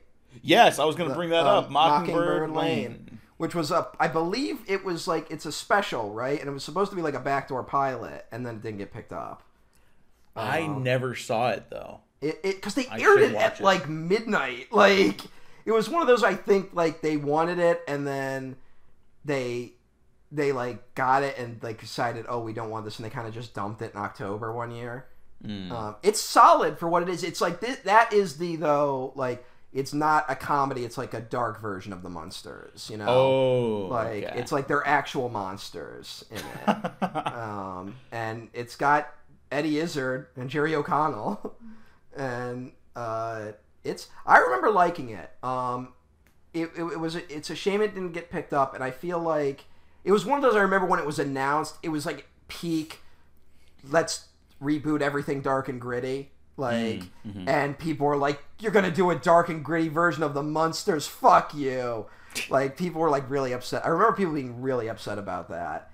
And then it was good, but then like it got lost in just like the wave of shit like that. And now the Munsters comes out and people are like, Mockingbird Lane was the right idea. And I was like, you fuckers. Like, yeah, fucking sucks. Yeah. Well, at least Brian Fuller's got that Christine in the works. Yeah. You can never trust a Brian Fuller thing is going to come out until it comes out, though. I know. God, and even then, it's like, he'll probably get replaced. What is going on there? Like, I'm assuming, because he's got a lot of regulars. Yeah. You know? So I'm assuming he's great to work with.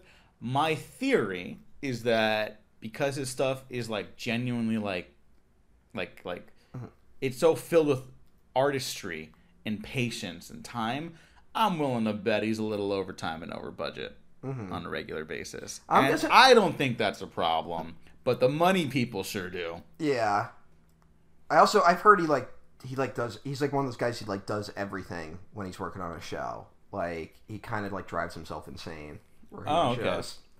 So I heard from someone who was like, they were like, yeah, I did a guest spot on one of his shows, and like I met him for maybe 5 minutes because he was like running between like 7 different departments. Like, oh my goodness. You know. That's also the stories we hear, like there were like 17 units on like Spider-Man 3. Yeah. And like Sam Raimi like was in charge of all of them. Like, like, I mean, some people just can't. I mean, I guess you just go insane, you know? Yeah, yeah. But goddamn, he should have been the guy who was doing Star Trek. Like, I know. It's so. Well, his idea, right, for Discovery.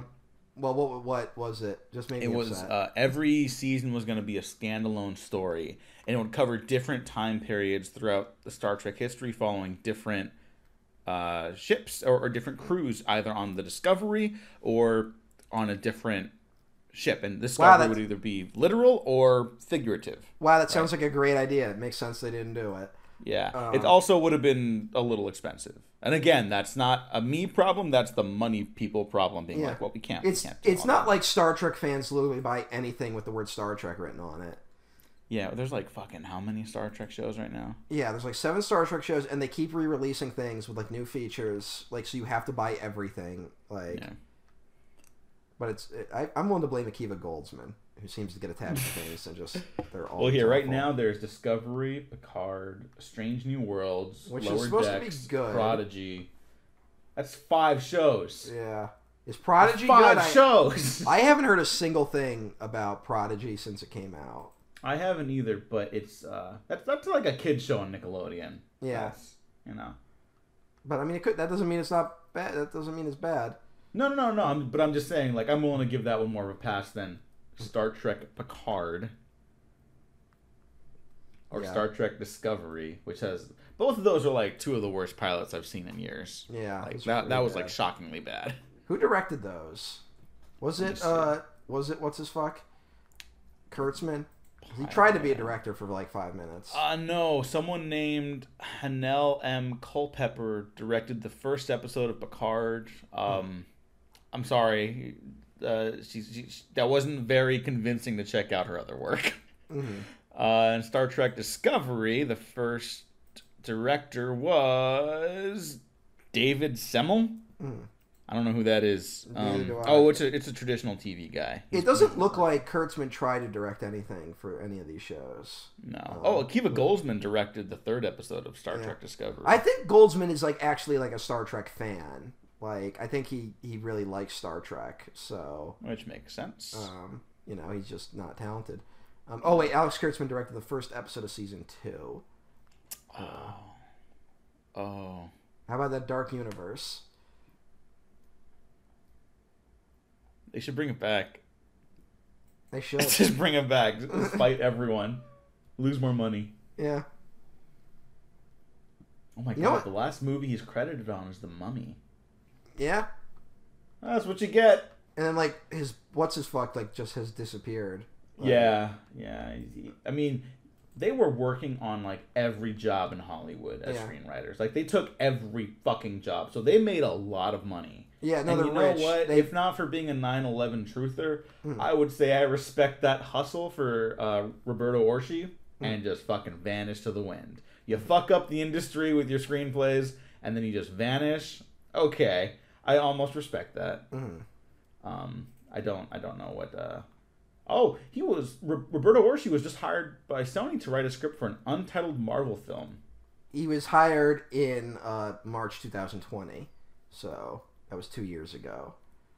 So that's probably canceled by now.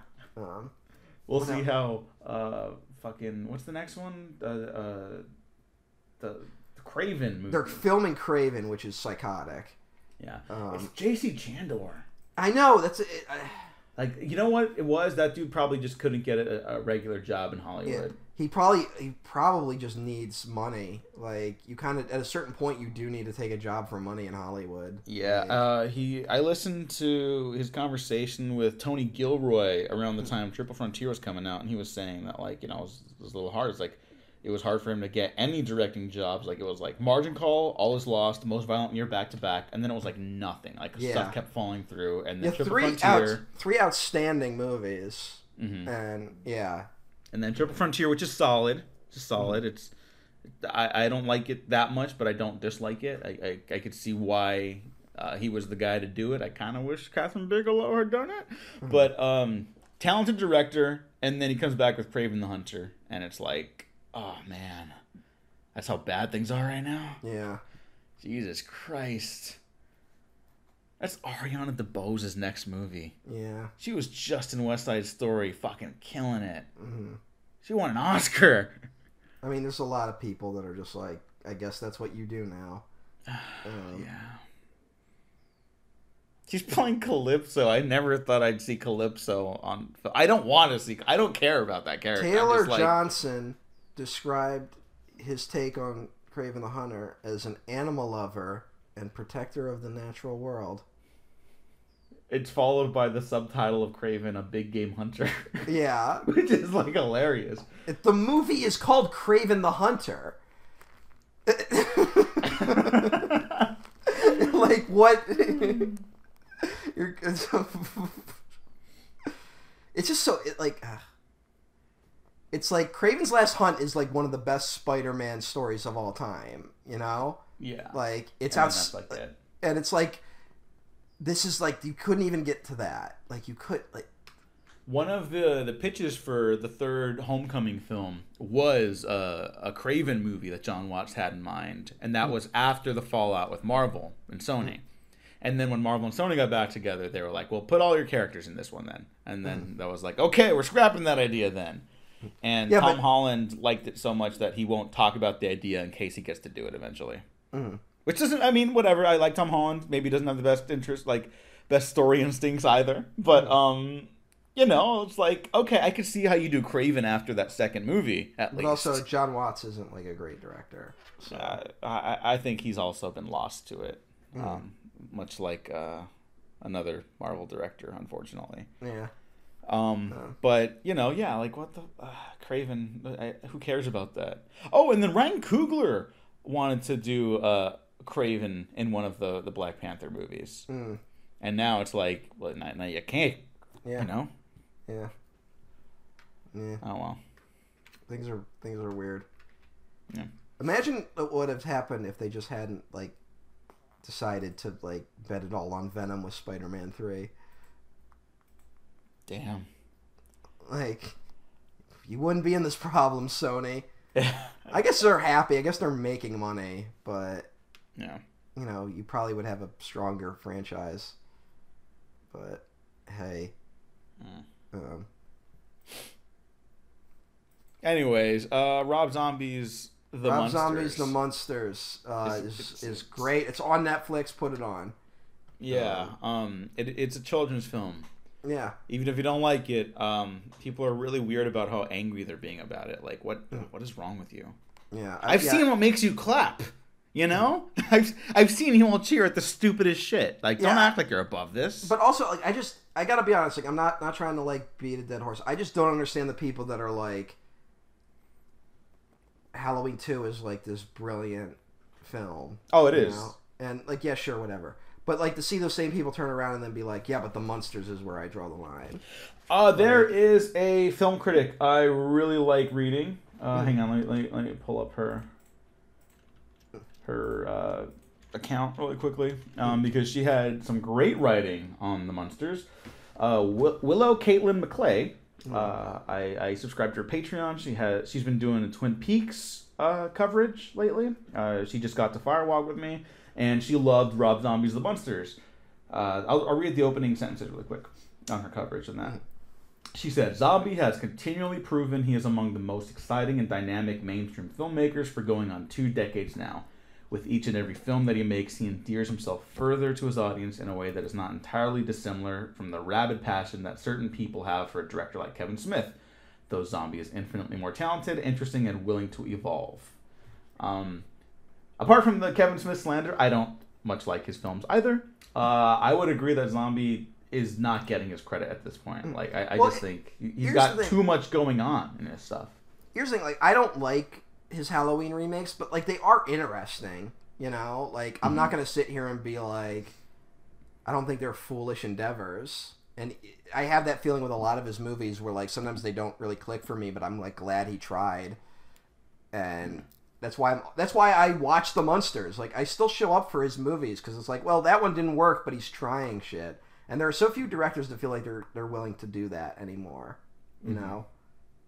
And I'm always looking for him to surprise me, and he kind of did with The Munsters. Yeah. Yeah. You know what? I haven't seen 31 yet. Is 31 any good? It fizzles out at the end because that's another one he ran out of money on. Yeah. He's had to finance his own stuff for a while now. Yeah. Which sucks. It sucks. It really does. Yeah. Again, it's like, I've seen what you people clap at. Like, just give him $2 million and talk his wife out of being an anti-vaxxer. And hopefully him too. Yeah, hopefully that doesn't cross over to him. We'll just we'll put a pin in that for now. We'll keep an eye on those things. Yeah. But the Munsters. It's fucking Halloween. Go. Yeah. What the fuck? Go watch it. I watched it literally like on September 30th, so it was a great way to kind of start the spooky season off. Yeah. Matt, this is the end of the film Blockbusters. What a disaster. No, because we ended with the Munsters instead of Day of the Dolphin. Yeah, we were lucky. We were lucky the Munsters came out.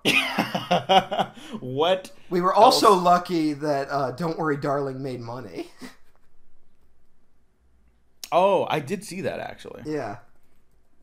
Did you see it? No such thing as bad press. I read the plot synopsis on Wikipedia, because fuck that. Okay. But, yeah, it's just whatever. Yeah, I wouldn't recommend it to anyone, but I didn't I made a joke about what I thought the ending of the movie would be, and then it turned out that's what the ending of the movie was. It's not that clever. Someone described it as like a white woman watching Get Out, and then them appropriating Get Out and being like, "Well, yeah, that was what was weird about the trailers, is that like there was imagery in those trailers that was like, that's just Get Out, like you're lifting directly from that, and it's like, unless you're a genius, I'm assuming you're not using those shots correctly." Like, Olivia Wilde's not untalented as a director. Yeah, I would honestly agree with that. Maybe needs a better script. Maybe get a different co-writer next time. And maybe don't do everything that allegedly happened on the set of that movie. Yeah. Yeah. Some people are just being misogynistic about it, so I've been hesitating to I'm telling you, I've seen this story. I've seen this story play out too many fucking times. Yeah. Like, I'm telling you, we're gonna find out that like Jason Sudeikis like drowns puppies or something, and like made Olivia Wilde watch, and that's why she left. So I think the mic cut out when I was saying Jason Sudeikis drowns puppies. Yeah, or maybe Jason Sudeikis has eyes and ears everywhere. Maybe he was learning to shut me down. Yeah, just for context, Matt's laptop died. So that's why my laptop died. I was making a point that like I know. Or like, Jason Sudeikis shut it down. 10 years from now, we're gonna point to this moment as like when a feminist backlash kicked in our culture. And hey, I mean, it's probably not incorrect, probably. But that doesn't mean the movie's good. But I'm not going to name any other cases happening right now. But I think, considering what celebrity cases are going to trial right now and getting a lot of media coverage, we're seeing a lot of, hey, maybe this woman is a dirty liar, instead of like, hey, here's empirical evidence that this person did bad things to their spouse and kids. And I don't know, worth reading into that. Yeah. And we should just not rush to. And then Constance Wu just came out and said, she got so much backlash and criticism, and it was overwhelming, and she was going through it, and no one really took the time to listen to her. She sent out some tweets because she was going through it on a popular program she was on. Behind the scenes, there was sexual harassment and horrible comments and actions done against her, and she was venting publicly, and people were like, hey, be grateful you're working and shit. And it's like, hey, maybe you don't know what these people are going through. Yeah. Maybe you should not, rush to someone's attack or defense, and just listen once in a while. I don't know. Did people forget how to listen? Possibly. That's all I have to say about that for now, though. No, it's unfortunately it seems to be a fairly regular occurrence in our culture, but people like gossipy bullshit for whatever reason. That's why I now know who the Try Guys are. Oh, I don't know who those are yet, but I feel like they try out things. Yeah, let me break it down to these guys. I don't. Let's just wrap up. And they try things. It's a very they made an industry out of this. Because like I said, capitalism has destroyed all sense of community. So the fucking Try Guys are our community now. Yeah, I hated that. Watch the Munsters. The Munsters, great stuff. Yeah, Munsters, great stuff. Day of the Dolphin, not so great, but I am buying that poster, and I'll buy the Blu-ray of the Munsters because it's cute and fun, and stop being weird about it. Matt, that's it. Failed Blockbusters are over this season. Yes. Next up, we got Halloween Ends. Oh my god, I forgot. I keep fucking forgetting. Yeah. We will see. I have heard conflicting reports about screenings of that film. I don't know what happens. I just heard two separate screenings had two very separate reactions. So it looks, without saying anything, it looks very scaled back compared to the last one. Yeah, which might be the right move. Yeah, it might be the right move, but I can understand if maybe people aren't expecting that. Yeah, Watch it be like a masterpiece, but horror fans like hate it. Like, it'll that'd be funny. Well, it's weird where it's like it's gone mainstream in these last two. Like, yeah, the average person responded fairly strongly to Halloween Kills. Like, yeah, I was talking to some friends yesterday, and they were like, "Oh yeah, I like Kills more than 2018. It's like maybe like top 3 of the franchise for me." And I was like, "What the fuck planet am I on?" Because I did not have that reaction to that movie. I do like that movie for all its mistakes. I know, but I do like it. We'll talk about Halloween Kills, and then we might do something else for Halloween. Yeah, I think I've tweeted about it, but we'll. I think we know what we're doing for Halloween, and then I'm really looking forward to that. And then we'll figure out what happens next. Yes. Happy Amblin's just watching us from a distance in the clouds. I think we might be able to find time to work in some, but like it depends on our schedules, I guess. So because my November gets a little hectic. So my stuff's getting a little busy right now, so we're gonna figure something out. We'll figure it out. We'll figure. It'll all be great. Yes, we're all great here. We're all fine. How are you? Matt, thank you for this retrospective idea. It's always a blast recording with you. I appreciate you, your conversation, and your friendship. I do like this setup just because it allows us to discuss like a wide range of film, like a wide array of films. Yeah. What's the last franchise we did? I don't even remember. Did we do any franchise in this? Like, we haven't done any franchises in a while. Yeah, which I feel good about, honestly. I think we've exhausted the big ones at least. Yeah, the ones that like we at least are interested in talking about. Yeah, there might be like another one down the line, but like I don't. I could see us maybe doing a Nightmare on Elm Street one. Ooh, because like, there you go. That's the one. Those films are very good, or at least interesting. Yeah. Good. Well, there's one, but whatever. There's a lot to mine there, I guess. But yeah, I don't know if there's any franchises that like. You did text something about a franchise we should do, but I can't even remember. Every now and then, Diego will send me ideas, and I'm like, no. But we'll figure it out. We got some. We got to get through Happy Amblin though. Like that's gonna be a fucking multi-year project apparently. Yeah, no, it's gonna be our legacy. Yeah, that's what it is. Oh yeah, people are for some reason conservative people find it and then get really angry at the stuff we upload. I don't know why that keeps happening to that one. It's a Happy Amblin. Yeah, I mean, well, we know Spielberg's. I mean, we know Sandler's target market. That might be it. I guess so. I also think there are people that just want to like, let's dunk on Adam Sandler, and then like we'll go in and like talk about fucking the Cold War or some shit, like, and everyone's all like confused. Hey, but you know what people really do like, unironically, is Monkey Bone. Oh, they did not care for our not liking Monkey Bone. No, they liked it. It's just for some reason it's like one of the more popular uploads I've had in a long time. That's good. There, and I'm still shocked that JFK one did well. Yeah, well, it did well on like SoundCloud and Spotify, and let me check what did it.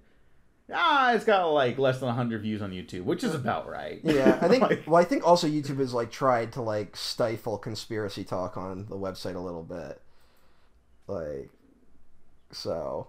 The algorithm might have come down on that episode. Yeah. Fucking Tough Guys Don't Dance has more views on YouTube than JFK. Wild. Which is hysterical. Wild. Yeah. Anyways, that was a great season of failed blockbusters. Next time, we'll try to pick stuff that doesn't end on a downer. Yeah. Maybe we should kind of like, if we haven't seen something, we should front load it with that. Yeah. Well, this was one where I think we originally wanted to do a shorter version of failed blockbusters, and then we just kept adding movies. Yeah. And so it ended up a lot longer than we originally intended. Oh my god, I just remembered the last franchise we did was Scream. Oh, and we're gonna talk about Scream 6 next year. Yeah. At least Kirby's back. Yeah. If she fucking dies in the cold open, I'm going to leave the theater. I want you to know that right now, and I will talk about it. I will talk about it, and then I will let you talk about it. You know what I realized? They did a documentary called You Can't Kill David Arquette. Yeah, I yeah. forgot that. Well, I guess the writers and directors of Scream 5 didn't see that. Haha. I bet you they'll find a way to bring him back. They'll have him do a tape like fucking Jamie Kennedy. Yeah, no, I think like it could be like, I knew what was getting too rough, so I had to fake my death. Oh. And it was the only way to get away from it all. No, I don't think they're like stupid. I just don't think like their thing works like at all. Yeah. But still, fucking bring him back. Who cares? Yeah, who gives a shit anymore? Mm-hmm. Is Nev Campbell even in it? I think she says she's done after a certain point. Okay. And so maybe she's not. I know they weren't paying her worth and shit, so she's like, fuck this, and I respect that. Yeah. It's her fucking franchise. Anyways, okay, failed blockbusters, wrapping up. We'll see you for Halloween Kills. Matt, again, thanks so much for everything. Yes, where can the people find you? This is great, and I love doing it. Okay, good, me too. John Waters is doing a movie. What? It says John Waters is set to write and direct a movie for Village Roadhouse. First gig since 2004. You know what? That fucking rules. Let's fucking bring it on. Yeah. Who knows? Fucking remind people what actual shocking cinema is. Yeah. Or John Waters comes out and makes something that's like, wait, no. Like, we could have done without that. I know. He's got like a weird conservative bone in his body or something like that we just never saw before. Yeah. Yeah, it says it's on Deadline. It says he's going to do a movie. All right. Hey, Deadline, for all their lack of sourcing, is pretty accurate. Yeah. So they got that network. Yeah. They got that. They got those. They're like less scuzzy TMZ. TMZ fucking reports a lot of facts for some reason. Yeah, I mean, about when people die, it's like always true, which is fucked up and weird. Mm-hmm. That's not an endorsement. I'm just saying it's fucked up and weird. That just means they fucking cornered like hospitals. Yeah, like they have someone in every hospital. It's so fucked up. Yeah. Imagine if you knew that was your coworker. God, I would not be friends with them. Mm. I would avoid them as often as possible. But you know that means that they're like going around asking people questions like everywhere all the time. Yeah. Mm-hmm. Like, so I heard what's his face is on this level. How's he doing? Yeah. Like, that's why there's that scene in Nope. How much do you think you get money for just giving like that information though? You get a couple $100s, I think. Yeah, but it feels like that's a network you got to support there. Mm-hmm. So I don't know. Whatever. TMZ is run by monsters, so. Yeah. All right. Where can the people find you? I'm at Emperor OTN1 at twitter.com. Emperor TMZ1? Hey! I don't know what the fuck. And you can find me at the Diego Crespo. Check out the Waffle Press on Twitter, YouTube, SoundCloud, Spotify, iTunes, and Patreon, where you cannot get early access to the next thing we do because Halloween Kills isn't out yet, and it won't be out for like another week after this goes up at least. Yeah, and then we'll have to record it at some point, so... Yeah. Well, I'll try to clear a weekend or something like that. I think until Halloween, it's like pretty good. Yeah, thanks everyone for tuning in. Thanks for watching. Like, subscribe if you didn't like this. Like, subscribe anyways because you might find something you do like. Thanks for listening. Thanks for watching. We have been professionally on. Goodbye, Judy Foster. Goodbye, Jonathan Demme. Goodbye.